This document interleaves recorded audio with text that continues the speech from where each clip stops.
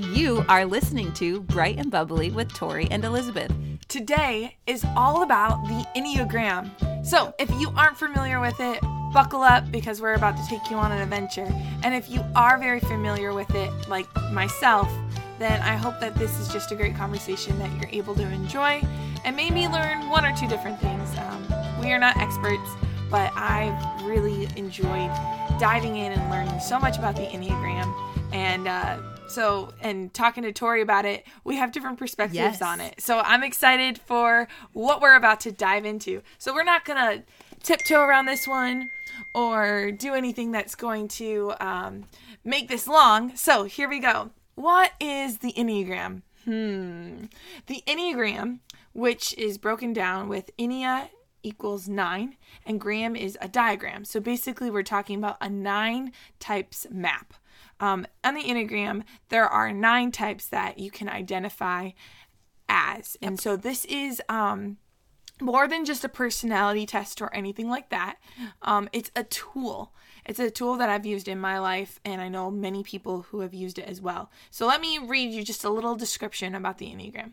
The Enneagram accurately and clearly describes why you think, feel, and behave in a particular way based upon your core fears and core desires. Your motivations are a huge part of the Enneagram. The power of the Enneagram is the ability to harness and transform life-limiting behaviors into life-enhancing personal empowerment. So that's just mind-blowing to me, but it actually can be that way for some people. The gift of the Enneagram is that through self-discovery, one can create and sustain meaningful and lasting relationships with others, and God, and themselves. I find this to be such a tool for us personally. Mm-hmm. There are people who could use it as a weapon or could use it as a tool. The best way to use it, of course, is a tool. For even just yourself. So there's misconceptions and things about the Enneagram. It is not a new thing. It's been around for a really long time. It is both a Christian and secular world aspect. Mm-hmm. It's not just the Christian group that is into the Enneagram, and it's not just the secular world. It's been in both for a long time. Originally, I think the South picked up the Enneagram more than the North did. Mm-hmm. And Tori and I are from the North, so it took a little while for it to get to us, but we heard it through podcasts and stuff like that. So at least that's how I heard it. Tori, how did you hear about the Enneagram first? Yeah, for sure. Through a podcast that I listened to. And it's almost like sometimes when like things are like a fad, I'm kind of like, no, I'm not going to drink the Kool-Aid. And I just kept hearing the word, the Enneagram and the Enneagram. And so finally one day I was like, okay, what is this all about? Let me just figure it out. Let me just see what it is. So I looked it up and I took like the Enneagram test, and I guess the rest would be history. But that's how I like heard about it first, was like through a podcast, because no one else around me knew about it. And yeah, I was like, hey guys, have you heard about the Enneagram? But yeah, well, it was really you and the same podcast that I learned about the Enneagram from. And it was interesting because at the time of learning about the Enneagram, my sister, who was away at college, was learning about it like the exact same week. That's so cool. And neither one of us got a chance to talk about it. And so I was like diving into it separately than her. Yeah. And the way I was going about it was really slow. And she like actually took a course on it and all these different things like right away. And then forgot to tell me about it. And I was like, when I found out, I was like, how could you not have told me more about this? Like, it's that cool to me. And I like what you said about the fad thing, because when I first looked into it, I was like, okay, is this like, what is this? Yeah. Because there's a diagram for the Enneagram. And at first I was like, this isn't cultish, right? This isn't like something crazy. Like, we're not talking like wacko stuff, are we? And so I looked into it, and then there are some people who literally make it their life, or there's some websites that it's very spiritualized, and it's almost becomes like a religion type thing. So you have to have a balance just with like everything. I love the Enneagram. I will straight up tell you that to begin with. I love the Enneagram. I love what it's done for me. It has taught me a lot. I've learned a lot about myself, about others, and about God through it. Mm-hmm. That being said, it's just a tool. It is not my life. It is not supposed to be our life. And it does not replace God's word. It does not replace other things. It does not replace talking to people or learning about them personally. Yeah.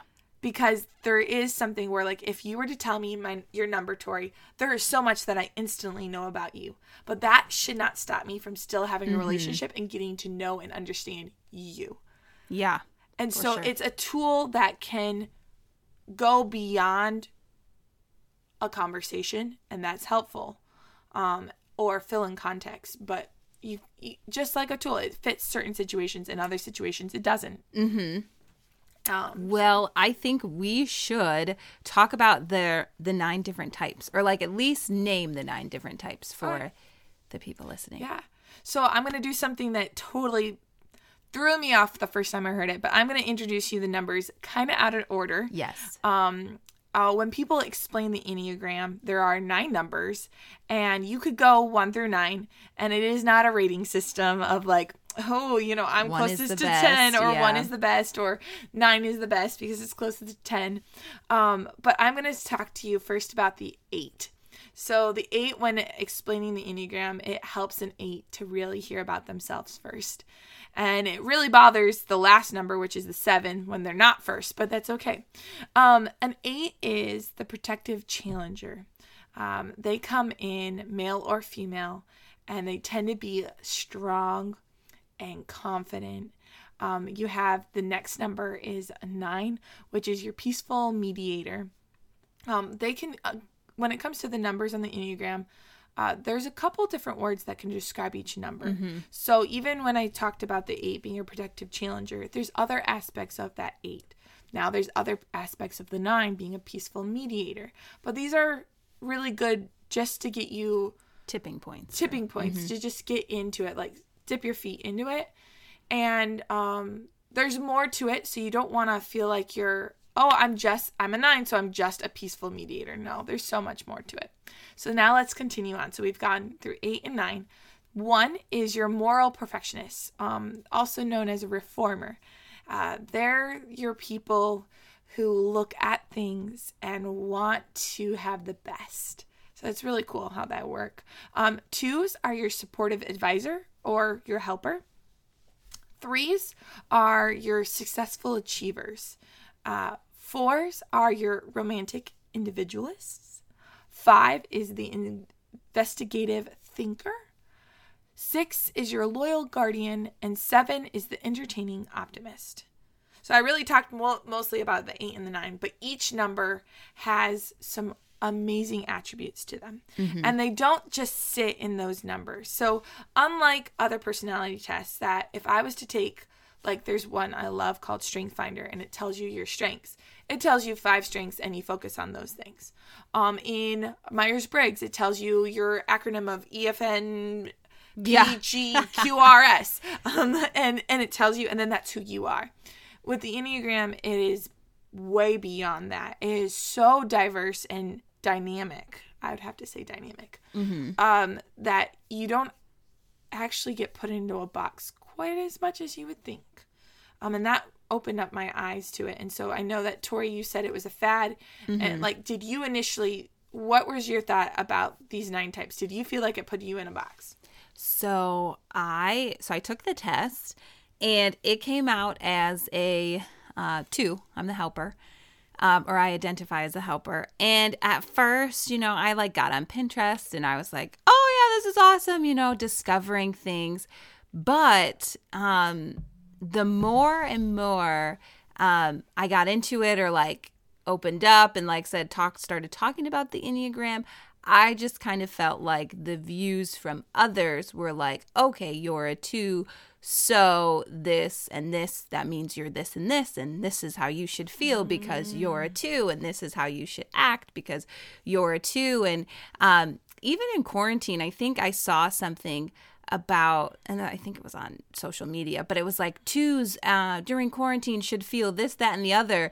And I was like, I don't feel that way, and I identify as a 2, so is there something wrong with me?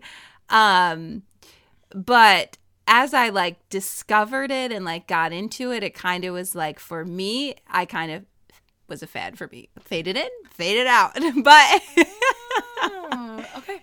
So yeah. Yeah, so you felt like instead of it being a tool that was helpful, it became something that was more restrictive, or something that you could see people using against or for you. Yeah. There are like aspects of like that I like. So like when you are in an area of growth, you move towards a number. And then when you're in an area of stress, you move towards another number. So I liked that aspect of it. But other than that, yeah, I definitely felt more like I was put in a box. So, you know, when talk of like the Enneagram would come up, I would just be like, yeah, I identify as this, but I'm so much more than a number. And like that may, you know, because sometimes I'm like, well, if I don't feel that way, am I really? Or I've had, you know, people say, well, I don't really think you're that number. What about? And I'm like, well, I'm not really a number. I'm just who I am. This is just me. And, so the Enneagram, like you said, is like a great tool. And some people, that's the tool for them. And then for others, I think you may need a different tool. So, yeah. That's good, because I do know of a friend who likes Myers-Briggs more than the Enneagram. And I look at her and go, okay, cool. I'm glad that you got answers in it in a different way, and that made it click for you. Yeah. There's so many things I want to respond to what you said, though, too, because I do like it so much, and it's done so much for my life that, like, I can understand every aspect that you're coming from, because here's where I talked about it being a tool or a weapon. Because it can be a weapon when someone tries to start to put you in a box, or tries to start figuring out and like manipulate things because of what you are or not are. And there's so many dynamics to the Enneagram. So if you are not familiar with the Enneagram, I would encourage you to look it up. It's spelled ENNEAGRAM. And there is a diagram that will help you understand what I'm about to talk about right now. So in the Enneagram, you have a number that you identify with, but it is next to 2 other numbers. That is considered your wings. And so I identify as a 7. So I identify as the entertaining optimist. And I happen to sit in between an 8, which is that challenger, and a 6, which is that loyal guardian. And I will have attributes and aspects of those 2 numbers. So Tori, since you identify as a 2, you're in between a 1 and a 3. So you can potentially have parts of that moral perfectionist from the 1 and successful achiever in that 3. And you can pick up on those things. So instantly, you're not just one number. You have attributes of the other one. And it is said that as you get older, you pick up more things from both wings instead of just one. So naturally, I would identify as a 7 with a 6 wing. But I've seen where I will choose to use my 8 wing to help me to accomplish some things. And then at the very same time, you also can go to a stress number and a growth number. Tori, your stress number happens to be 4, and your growth happens to be 8, right? Or no, opposite. I think it's opposite. It is. And it's on the recording. Look at that. See, even me, who's done it a million times, may make mistakes. So a 2 actually stresses to an 8 is what I was trying to say. And they grow to a 4. While a 7 stresses to a 1 and grows to a 5. And depending on what you grow and stress to, that will also make you look a little different. Because I know many people who have the same number as me and don't look like me. And I know many 2s that have the same number as Tori and don't look like Tori. And so it's a big dynamic, and I really like it. The reason that I wanted to talk about the Enneagram truly was just to share a little bit of why it's been so helpful to me and my family and why I like it. So Tori, you know, it didn't click the same way for you, and that's okay. Yeah. But it was a helpful tool at some things, and it probably still does help you understand some people a little bit more. It's not the main tool that you'll use in your life. Yeah. I have really started to understand people so much more because of the Enneagram. So the moment that I found out that there was these different types and they're motivated by something, that helped me understand arguments. It helped me understand time management. It helped me understand motivations for pain, for avoiding things, all these different things, even conflict that we've talked about previously in the show, because we've talked about conflict, where the Enneagram cut down on some of the confusion and gave me compassion for my sister, compassion for my mom, compassion for my friends that I didn't have before. So growing up, my mom loved to serve and go places and pour into people and would sacrifice at the drop of a hat. And as I got older, she would even like help me late at night doing different things. She'd wake up early for me, go to bed late for me, help just come alongside me. And I would look at her and go, oh my goodness, Elizabeth, you're so selfish. How are you going to be a mom? How are you going to be able to do this? Because your mom stays up till 1 o'clock in the morning helping you finish your project because she loves you. And yeah, she's choosing to do it, but like she can choose to do it. Or you go and you volunteer somewhere and the event's done and she still chooses to stay another hour to clean up. And you're like, I'm done.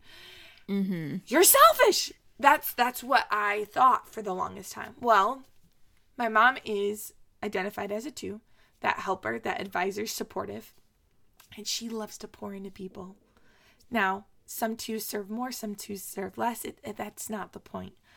But she's motivated to help and to advise and to support people. I am not. So I'm not going to look like her. And I'm not going to serve like her.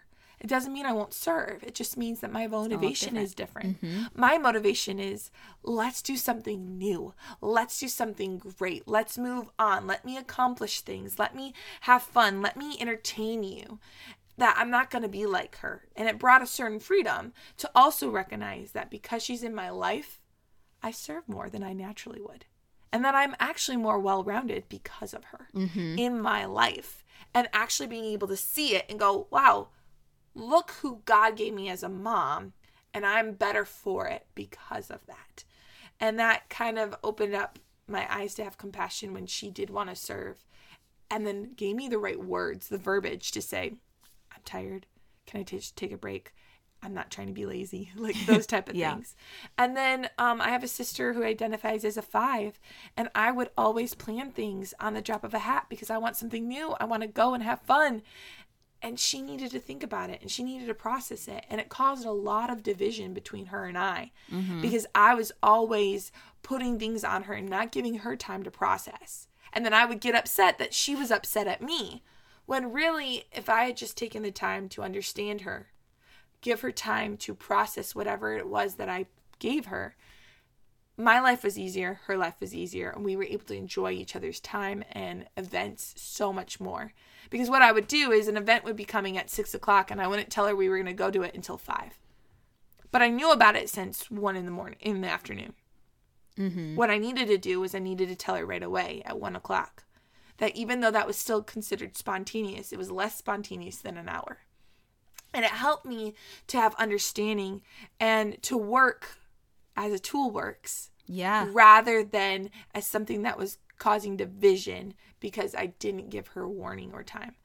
And so those are just 2 very simple scenarios of how the Enneagram has helped me. But I can tell you it's helped me with my friends. It's helped me understand ones and my friends that want to always cross the crosswalk. Well, I'm like, well, why can't we cross later down the road? It's just as fine because there's a right way to do things in their mind and then how they process and do things. And like the 8, always being able to just say what they think and not knowing that they may be hurting you.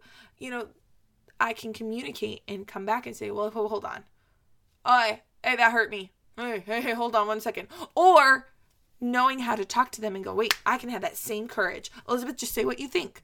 It's not going to offend them. Mm-hmm. That type of thing has really given me a lot of strength in communicating with people, or knowing why a friend is always doing great things. Well, they're achieving. And they're looking for acceptance. They're looking for different things. And it's just so cool because you can name it in a good way and meet them there. And then on top of it, there's so much more to the Enneagram, and one podcast is not enough to dive into it. Oh, yeah. Because there's like, I'm literally thinking there's all these dynamics to the Enneagram. But another thing is each number, this is the sad thing, it tells you what you deal with. Yeah. It calls out what you avoid, and it calls out a sin. It calls out something inside of you that isn't right, that kind of calls you out in a bad way. Like in a good bad way. Yeah. I don't like that makes sense. Like 7s have a fault. 9s have a fault. 8 has a fault. 1, 2, 3, 4, 5, 6. Each one of them has this fault, and it opened my eyes to recognize why I was always praying for self-control. Because the 7 deals with that in a way. So I'm going to leave that there, and we're going to pause here. I think we're going to come back to you and talk about the Enneagram again, because there's other aspects to it. And, you know, it's not for everyone, like Tori said, but I think even if it's not for you as your main source of something, I think it'll still help anyone in everyone's life in a way. So, yeah, that's where I'm with that. Awesome. Yeah, there are a couple of other podcasts that talk a whole lot about the Enneagram. So if this is like perked your ears and you're like, huh? Let me know more. There is a podcast called That Sounds Fun. And the host is Annie F. Downs, and she does a whole summer based on the Enneagram. So she dives in. There's another podcast called the Sleeping at Last podcast. And he's a musician. So he wrote songs about each number. And with that, he described each number as well as like you get to listen to the song too. So those are just two helpful resources, you know, if you're still diving in. Yeah. And then 2 more are also anything from Susan Stabile. Yes. She's fantastic. She co-wrote a book called The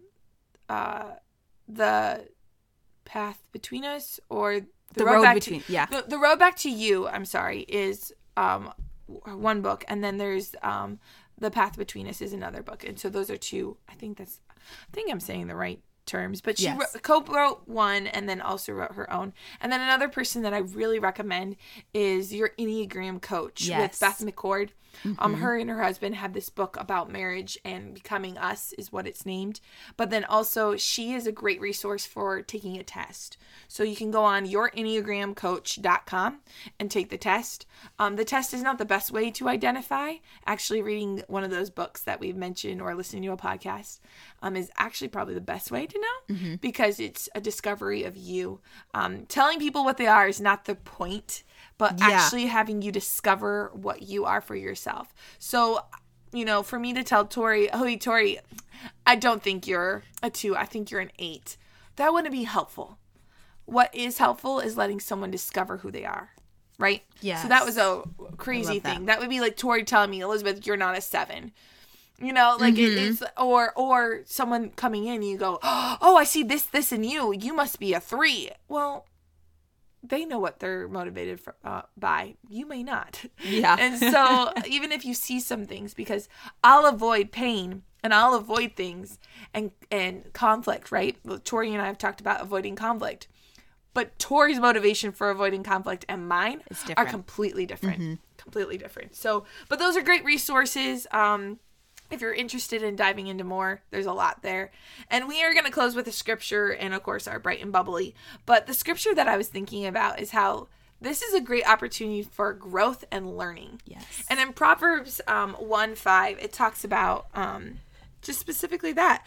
Let the wise listen and add to their learning.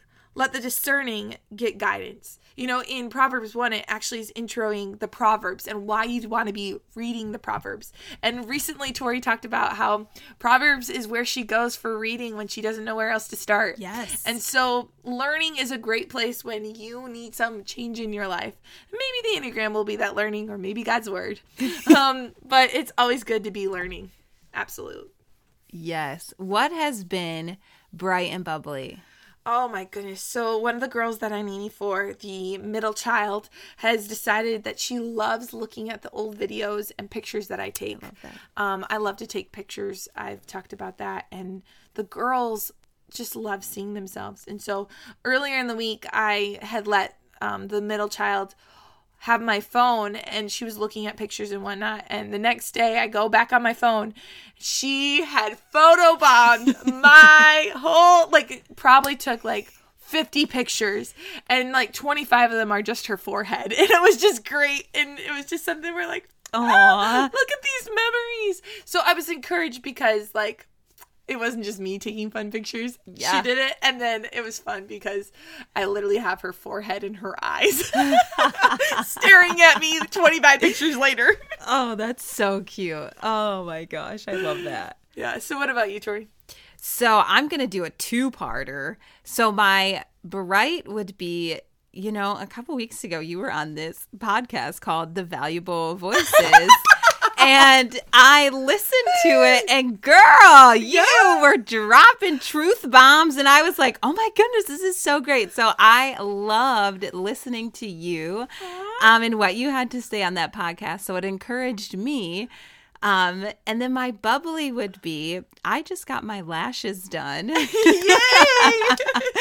And it was so fun. And I feel so glamorous. So that has been like, it's been super fun because I'm like, my lashes look so great. Yeah. So thanks, Sassy Lashes, for hooking me up and making my lashes look great. Oh yeah. I came to Tori's house today and I'm like, she has makeup on to record today. And then I was like, no, she has her lashes down. I love that. Yes. And I got a chance to be interviewed on another podcast, which was so humbling. Oh my goodness. So humbling. Going like, what? Another podcast? It's called Valuable Voices with Miranda Ward. And she's awesome. And I'm really thankful for her. And it was a great opportunity. So thanks for mentioning that, Tori. But, man, thanks for joining us. I hope you were encouraged by this. Like I said, we'll probably talk about the Enneagram another time. Yes. It's not everything, but it's something that God's used in my life. So I hope it also encourages you. Go out, be blessed, encourage somebody. Thanks for listening. Bye.